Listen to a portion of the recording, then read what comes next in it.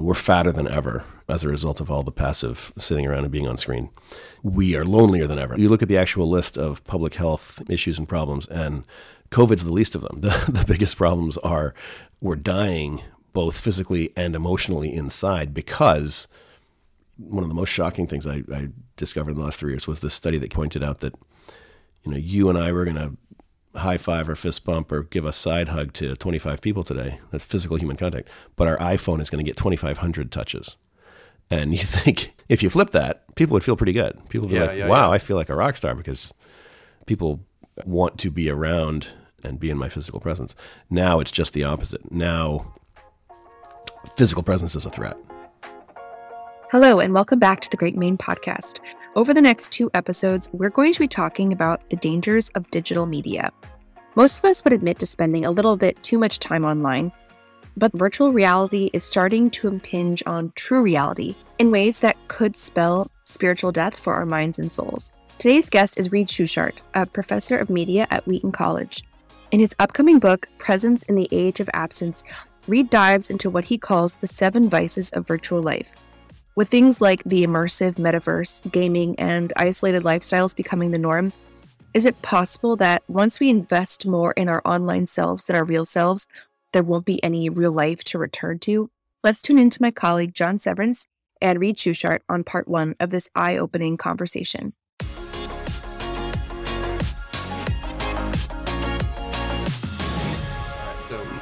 So hey, Reed, welcome to the show. Thanks. It's a pleasure to be here. Yeah. So I know you've been working on a book for a while here. 10 years. And can you give me the title again? Well, it keeps changing. The subtitle is the same, but currently the working title is Presence in the Age of Absence. Subtitle, Confronting the 7 Vices of the Virtual Life. Wow, that's cool. That seems very timely. So I know that you're a professor of media at Wheaton College here in the area, and you have formed some opinions on digital media. You teach about digital media and its impact on the world, its growing impact on the world. So that's a bit of what the book's about in general. So if we can open up, and if you could describe your overall position on digital media. I think it's important to define the term digital media. Is it social media? Is it Facebook? Is it film? Is it YouTube? Yeah, so the first thing is just understanding the taxonomy that media ecology presents, which is either a 4-stage or a 5-stage version of human history. And the comedian Robin Williams actually defined it pretty well. He said it's when all your appliances talk to each other about you. So you say open the freezer door, and the freezer says not so fast, fatso. I've been talking to the scale. Or as one writer put it, the content of digital media is the entire externalization of human consciousness. So it's everything we do and everything that we've done now accessed through, a portable device in your pocket, which is a sort of form of personal omnipresence, but not yet omnipotence. So what is dangerous about digital media? Well, it's a separation. I mean, at the end of the day, it's all sort of a spiritual allegory. It's a separation ultimately of body and spirit, or mind and body, if you want to put it in secular terms. But, scripturally, what God has put together, let no man tear asunder. And so in the Old Testament, when your word is your bond and a man is only as good as his word, is if you saw him, then you heard him speak, then that's the real man, right? That said was done. And you were told in that cultural context, in that communication environment, to always be very clear in your speech, to always mind your P's and Q's, to always watch what you said, because your reputation entirely depended on people perceiving that your mind and spirit were in unity. What happens when you digitally mediate everybody and you mass mediate that and you create a planet of 7 billion disembodied souls, then now everybody has the job of public relations for their avatar self. So I have me here in the room, but the real me has nothing compared to the Facebook me. The Facebook me, is a picture from above. It's usually several pounds lighter and skinnier. It's usually the idealized self, right? It's the curated me. And so I become unconsciously, but very definitely necessarily narcissistic. I become necessarily impatient. I take on these 7 vices in order to kind of do the job of digital mediation. And then I start to look at my life and go, oh, that would make a great post. And I start to do things, whether they are worth doing or not, simply by worthy, is this an Instagram worthy location to take a picture? Is this a TikTok worthy place to do a video? Is this the right location to do a selfie? So I start seeing reality as its value in relationship to my secondary or digital life. So in general, though, do you see digital media as creating 2 identities, your virtual self and your actual self, or your physical self, or your whatever incarnate self? Yeah, I mean, I think of it as those, the who was the band in the 80s that said, we're nobody here, but we're huge in Japan. I know Big in Japan was a popular song. Yeah, Big in Japan. So the idea that, you don't know me, but I'm a god in a World of Warcraft. Yeah, my other car is a Tesla. Yeah, that this idea that you can be a nobody and a somebody at the same time. I don't see that being sort of good for the individual or good collectively for the culture. Mm-hmm.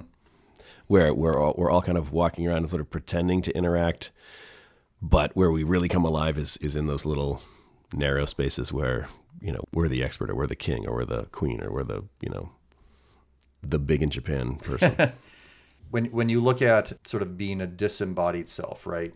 So that means you're maybe emphasizing the spirit or our powers of being somewhere, as opposed to being present here where we physically are. But I think that, isn't there something good about that instinct? When we go to pray, we close our eyes and we go all the way back to Jerusalem, and we, according to St. Ignatius, have to go and live in the scenes.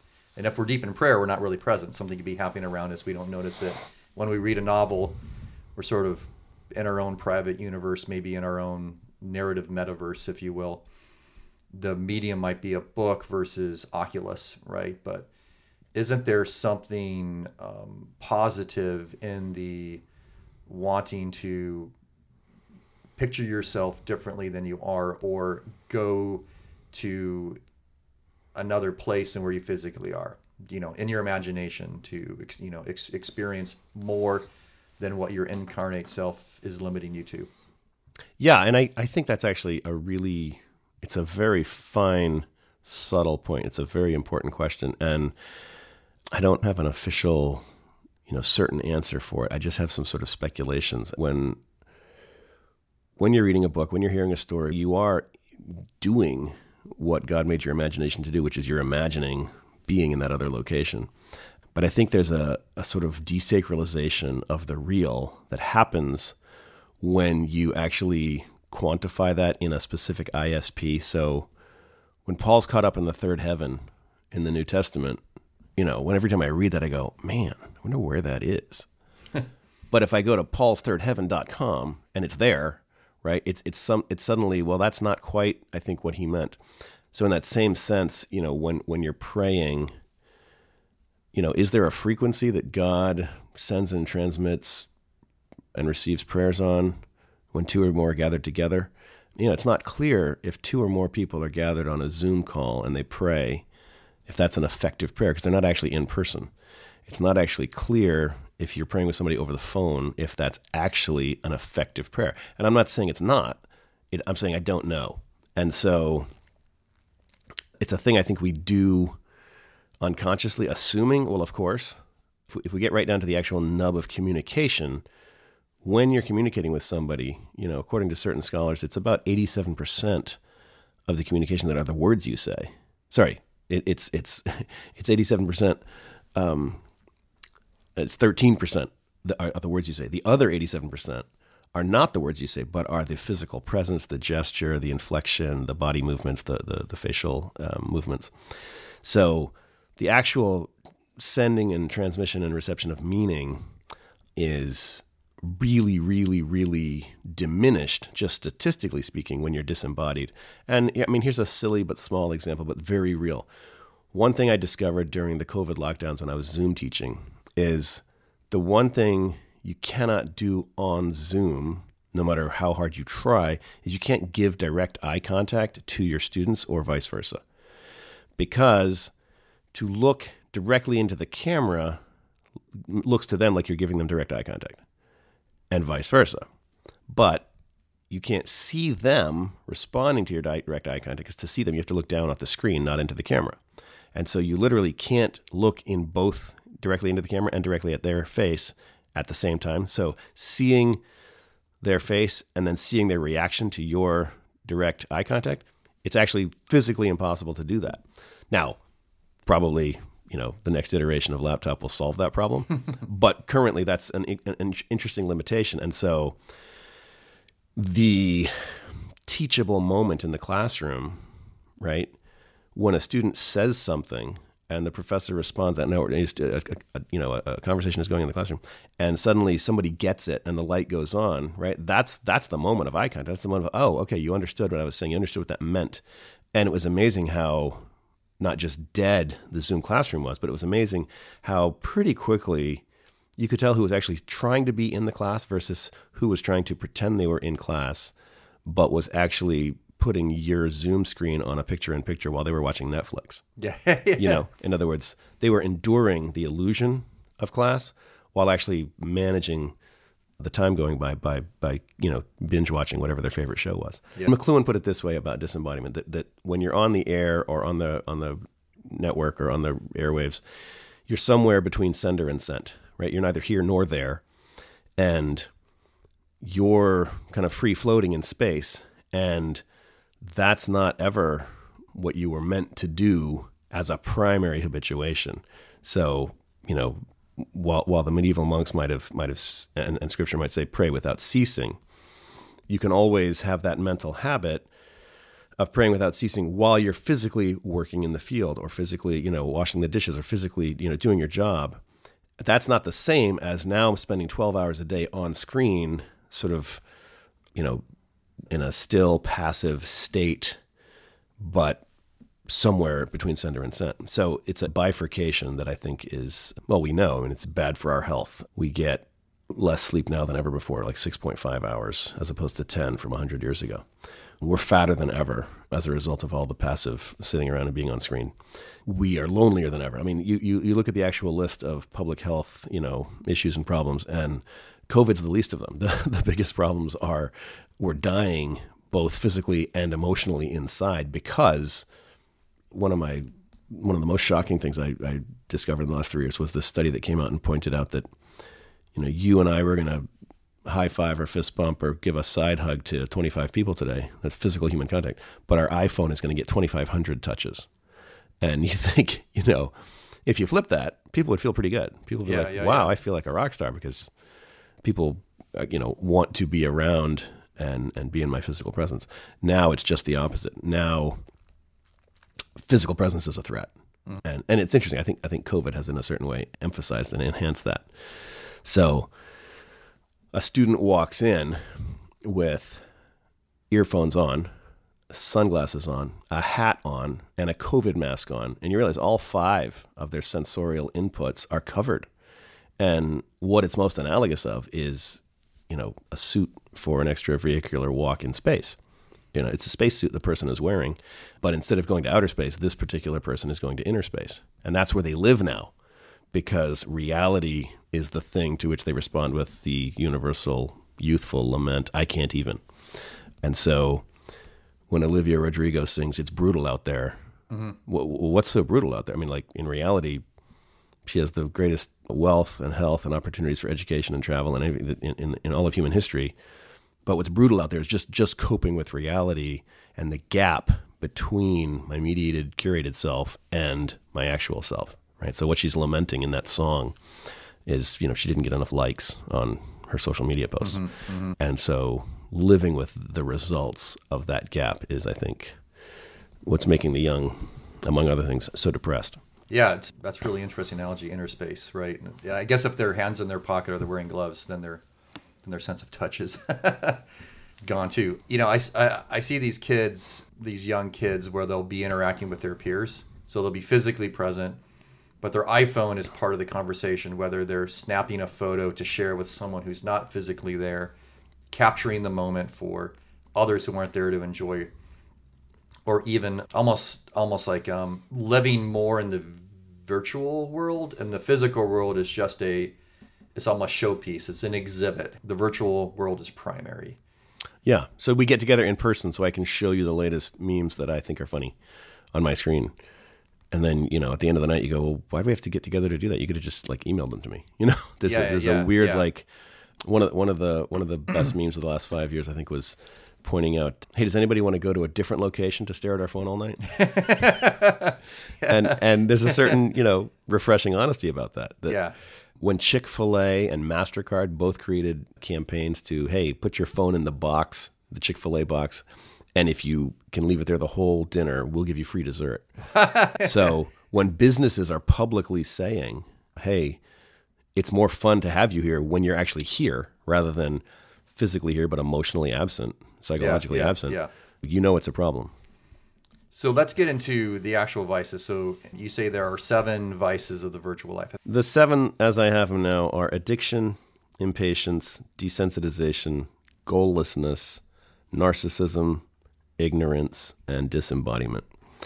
And the first 6 all are sort of an outgrowth of the 7th one, the final one, disembodiment. In other words, it's that separation of matter and spirit that is the driver, I think, of all the others. Desensitization is a sort of a psychological desensitization as well as a physical desensitization, as well as a sort of emotional, or if you want to say spiritual desensitization. Do you remember in 1979 when Pink Floyd sang Comfortably Numb? Yeah. Uh-huh. Right? I have become comfortably numb. That was a life too, indulgent and medicated with sex, drugs, and rock and roll. And the numbness, the singer perceives, oh, this is a problem because I'm comfortable in my numbness. By 2010, the neologism of the year was apocalypse fatigue. And apocalypse fatigue was, different and worse than REM singing It's the End of the World as we know it, and I feel fine. Apocalypse fatigue was, in 2010, the young were saying, we don't know if it's going to end in biblical apocalypse or global warming catastrophe, but either one, we're sick of hearing about it. We're exhausted.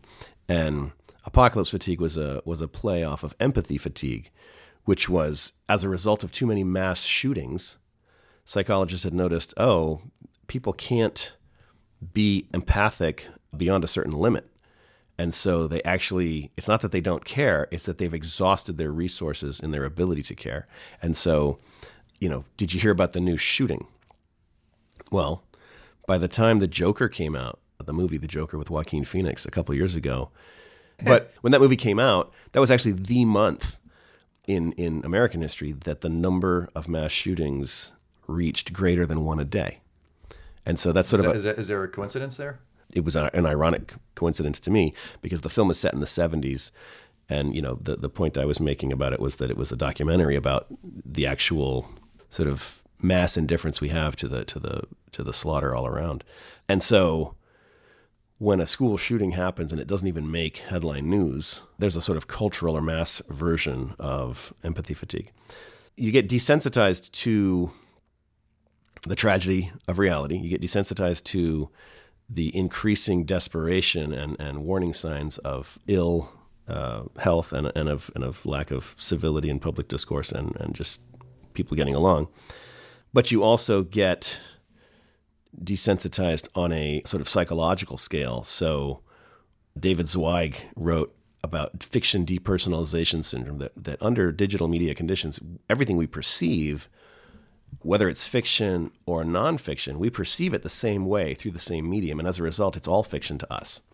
This is what Michael Moore meant when he said we live in fictional times. And so it's only documentary films that can tell the truth and help us to come back to the nonfiction reality. So fiction depersonalization syndrome meant you started to perceive that everything was fiction. And then, by 2 or 3 years ago, this is what Bo Burnham means when he sings about derealization, that if you're spending 12 hours a day on a screen, either your laptop or your television or your cell phone screen, then what's happening is an actual figure ground reversal, or what Malcolm Gladwell calls a tipping point, where all of a sudden now you actually perceive the real world isn't real. And what I perceive as reality is actually on the screen. And this thing that's presenting itself in front of me is actually an obstacle and an annoyance and an irritation. And I think that's I think it's very understudied, but I think it's one of the big drivers of why everything's so touchy and politicized, and everything's such a trigger to everyone these days about everything. Yeah, everybody wants to just go back to their cocoon. Yeah, right? Having to deal with real people in real time and space is literally a task too hard and too high to cope with. So what happens when we develop the metaverse, being led by Facebook and Mark Zuckerberg, and we go further and further into the virtual world? We actually create more than an avatar. We may find ourselves primarily inhabit that virtual world. Is more there's more going on, there's more people there, there's greater and greater reality in that world and less reality in the world we actually live in. I think that's just the fulfillment of what McLuhan said in the 60s when he said when you put a satellite out into space and turn the camera around and take a picture of the Earth from space, then what happens is the Earth itself becomes the content of the medium of the satellite. And as soon as you do that, he said, you make the whole world a proscenium stage, and you make everything that happens on it a play, an act. And so it makes all of us into actors. And in the metaverse, you will be emotionally exhausted from the fact that you're now always having to be on stage. In other words, if I go on Facebook and my average user window experience is open, it's 6 hours a day, but I'm really attending to it 2 to 3 hours a day. That's a real time drain and a time consumption. And the original media, scholars were pointing out, oh, that's good, because that's 2 to 3 hours that you're not watching television, right? Which, remember, in the 80s was called the boob tube, and it was going to make you brain dead. So this is going to be better, and it's going to increase participatory democracy and, expansion of knowledge, and, freedom was going to reign everywhere as a result of this.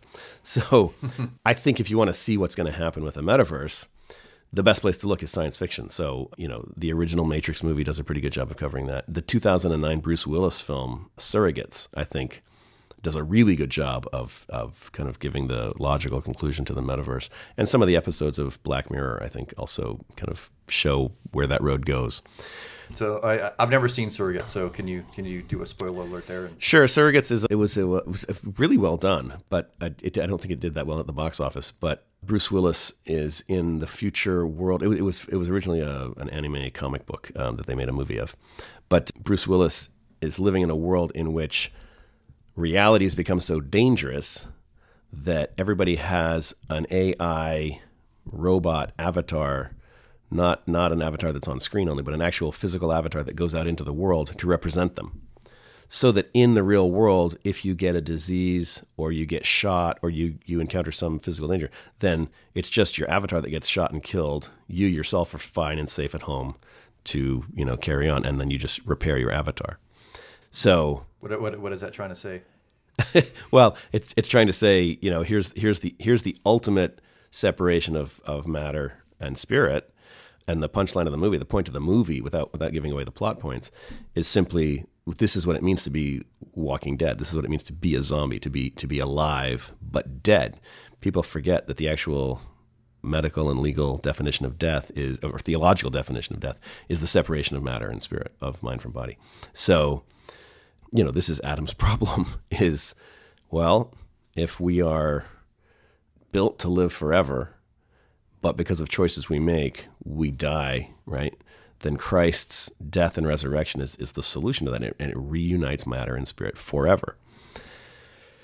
The only way to spiritually overcome that, and this is getting into the kind of heavy theology of it, is to create a world in which you seduce an entire species into a state of spiritual death by separating mind from the spirit, matter from spirit, and mind from body, so that it's terrible, it's horrible, but it's kind of idealized, right? And so, like, my house is a mess, but on Instagram it looks like Martha Stewart's, right? My life is a mess and more chaotic now than ever before in human history. But boy, if you look at my social media pictures, it looks great. And so there's this. I'm a to-do hacker, right? There's this weird satisfaction of having your stuff and your life look like a museum piece. And So you are literally curating these moments and curating these perfect little, elements that really are like, so people look at it and go, I want that for my life because that's not perfect enough, right? That's a weird place to live as a kind of normal thing. They're exhausted because they're dealing with the emotional consequences of all this fallout between the virtual and the real. And they're exhausted because they can't sleep because they go to sleep anxious and they wake up anxious. And so, 100 years ago when T.S. Eliot says we're distracted from distraction by distraction, you could just, put those distractions away. But now the distraction is actually your life. You can't put it away. Yeah, that's right. So I want to go back into this desensitization, and you talked about this sense of apocalypse fatigue, where now we know everything that's going on in the world, and it's so overwhelming that we're obsessed, we're freaking out, we're checking news, we're sending texts, did you hear, here's the latest, it's worse than I think. And you made a really good point that has a way of overwhelming us and distracting us away from the more manageable problems in our much smaller domain of the world that God's asked us to work in. And how does that not only overwhelm you, I think that's obvious, but then what's the impact of actually almost disempowering you to be a problem solver in your own local domain? Yeah, I think it overwhelms you and numbs you and makes you passive in the sense that I can't give you the citation, but there was a study, I don't know, a dozen or so years ago, that the average human in human history was meant to know and deal with and handle the problems of about 100 to 150 people. That just living in your village, just working with and knowing the people in your immediate surrounding, that was a full life, because just remembering their names, remembering their birthdays, remembering the events, and working and praying and helping, being an active member of your society that was a full life.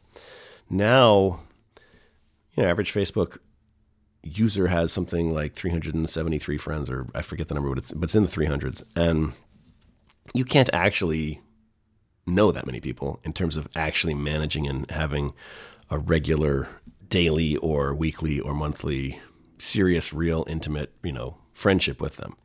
So how many times have you gotten a notice or an email from somebody that says, hey, happy birthday?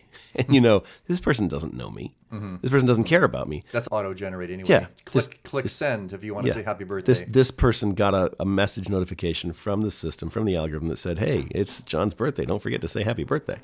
So I will use my forgetfulness and the digital tool of remembrance to pretend I care.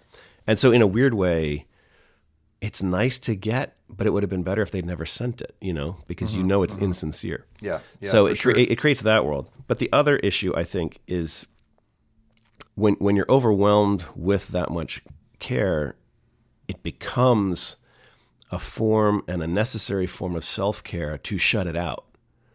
So I can't handle all this information. I can't handle all this sorrow. I can't handle all these burdens. So no, I'm not going to go to my aunt's funeral. And you go, wait a minute, that's your aunt, right? That's your mother's sister. You can't skip that.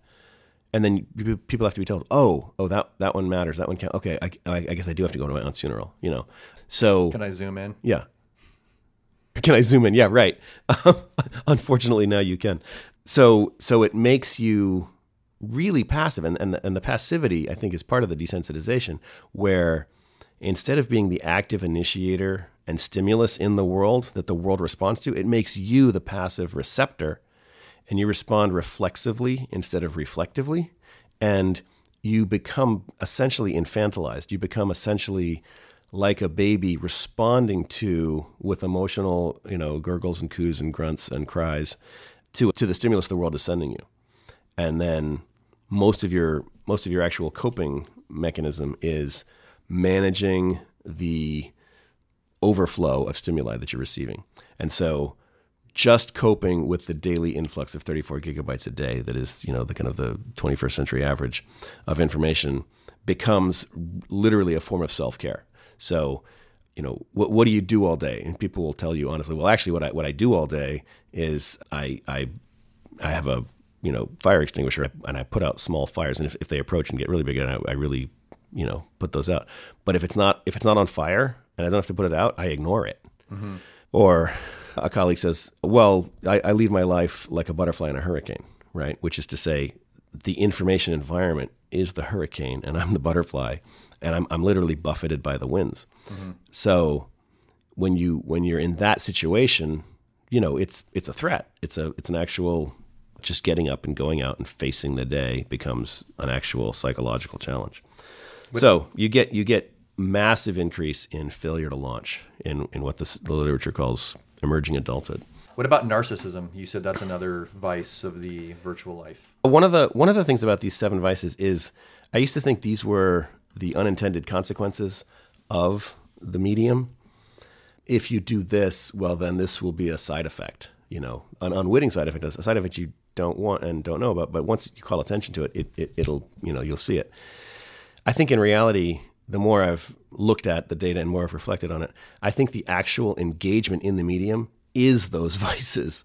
And by that, I mean, you can't take a selfie without being self-focused, right? You can't have an iPhone without it being all about without it being all about me. And there is an unconscious element. And this actually does go back to something very insightful that Marshall McLuhan said, which was that all media has this narcissizing effect, in the sense that he said narcissus was a form of narcosis, which is it numbed you to the awareness of what it was doing, precisely in the way that Narcissus was numbed to the awareness of his situation. So people think, Narcissus was the Greek myth about the boy that fell in love with himself. And McLuhan points out, no, that's exactly the opposite of what happened. In the actual myth of Narcissus, Narcissus sees his own reflection in a pool of water. And it's specifically and precisely and exclusively because he doesn't recognize himself as the image. He sees it and he says, oh, what a handsome boy. But he doesn't realize that's himself, that he bends down to kiss it and then falls in the water and drowns. So in the actual clinical diagnosis of narcissistic personality disorder, there's 9 characteristic traits. And if you have 5 or more, you get this diagnosis. So the awareness is everything, but it's not narcissism if you're aware of it. So one of the sort of tragic, ironic, but you can't make this up kind of data points on narcissism is, I think it was 2015. It was the first year that they reported that there were more selfie deaths in 2015 than shark attack deaths. Really? Yeah. And what is a selfie death? A selfie death is where you're taking a selfie in a dangerous place. And I think it was 2012 that the Russian government actually put out a public health pamphlet and brochure and said, here's the 15 selfies you shouldn't be taking because these are too risky. So don't take a selfie in front of an oncoming train. Don't take a selfie on the outside of a tall building. Don't take a selfie over a volcano, because often what happens is you get excited to get this amazing shot and then you lose your grip and you fall and you die. So there are now always, i.e., we now live in a world in which there are always more selfie deaths than shark bite deaths. But what's the number one selfie death that happens? I didn't know what it was, so I looked. Do you know what it is? Drowning? It's drowning. Wow. It's exactly that. It's people taking a selfie on a bridge, over a river, over a body of water, and then losing their grip, falling in, and not knowing how to swim, they drown. Wow. So there's a very strange irony to the fact that this myth is now literal. It's a myth made real in that sense.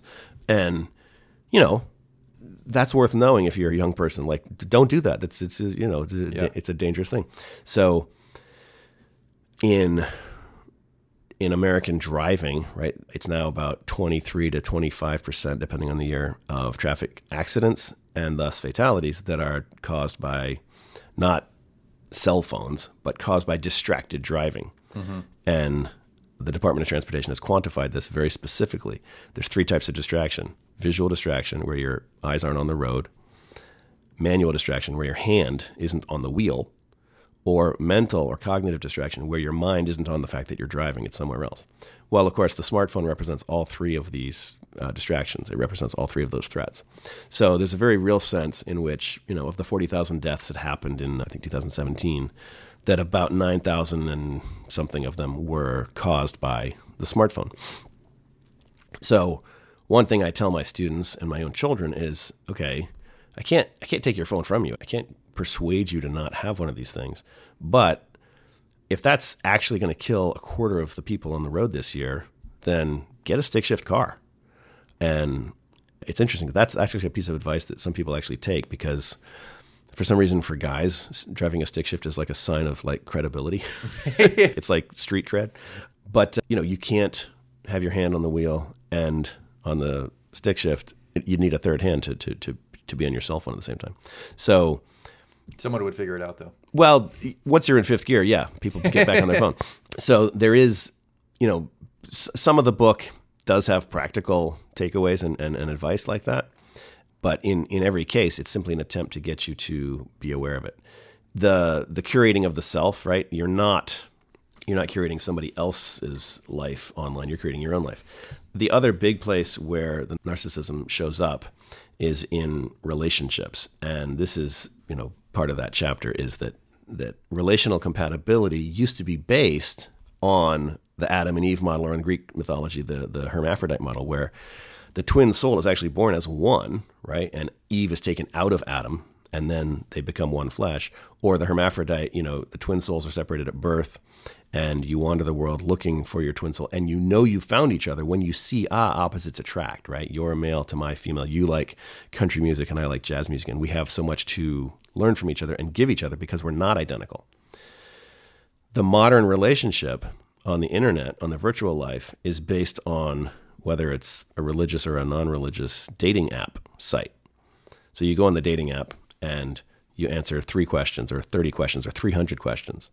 But the algorithm's assumption underneath all of those dating apps is the same, which is we're going to find you the perfect mate. And we define the perfect mate as the person who's answered these same questions as close to your answers as possible. So in the old world of the hermaphrodite model, right, which I would call the altruistic model or the other model, I like you and I fall in love with you because you're so different than me, and that interests me. Now in the new model, I fall in love with you because you remind me so much of me. Yeah. In 2011, it was pointed out by lawyers that in 50% of divorce cases, Facebook was cited as among the evidence. And so there's a sort of weird narcissistic model going on with online dating that is, it's almost to the point where you might say, those who hook up on online dating will also, end their relationship by online dating. Because there's always this idea that, well, when you get into the actual messy particulars of the specific person you start dating or even marry, then if it doesn't work out and they become too difficult, in your head, there's an app that asks 3,000 questions. I bet I could find the perfect partner that really was just literally another version of me. And so it's hard to remember, when Walker Percy says the smallest hole you can bury your head in is the self, that actually marrying a male or female version of your own self is really hell. It's actually a nightmare. And we actually know this because there was a guy, people marry weird things in the world we live in. A guy married his television. A guy married, his anime doll. One guy married himself, and it was, I think, less than a year later he divorced. He said it was really hard to keep those vows. Is your avatar kind of your reflection, your better looking self that you fall in love with? Yeah, for sure. You could lose your own identity, right? Your own life in that virtual version of yourself. Yeah. I mean, look at the rise of like cosplay. That's an interesting phenomenon where, well, this is fun, but then it's also like pushing into the world of like, well, actually, I want to actually be my avatar, and so now I'm going to get plastic surgery. I'm going to have permanent makeup. I'm going to do all these things where I can actually inhabit this fantasy narrative and be a sort of idealized self, like these girls that become Barbie dolls. Wow. So I think it's threatening in the sense that when it presents an idealized self that actually, you say, oh, I can reach for that, then, but in the exact same sense of narcissism, i.e., you're about to drown just as you feel like you're about to have your life's highest fulfillment. You think you're falling in love and kissing the perfect partner when in fact you're about to die. And so I think that's the actual threat of narcissism.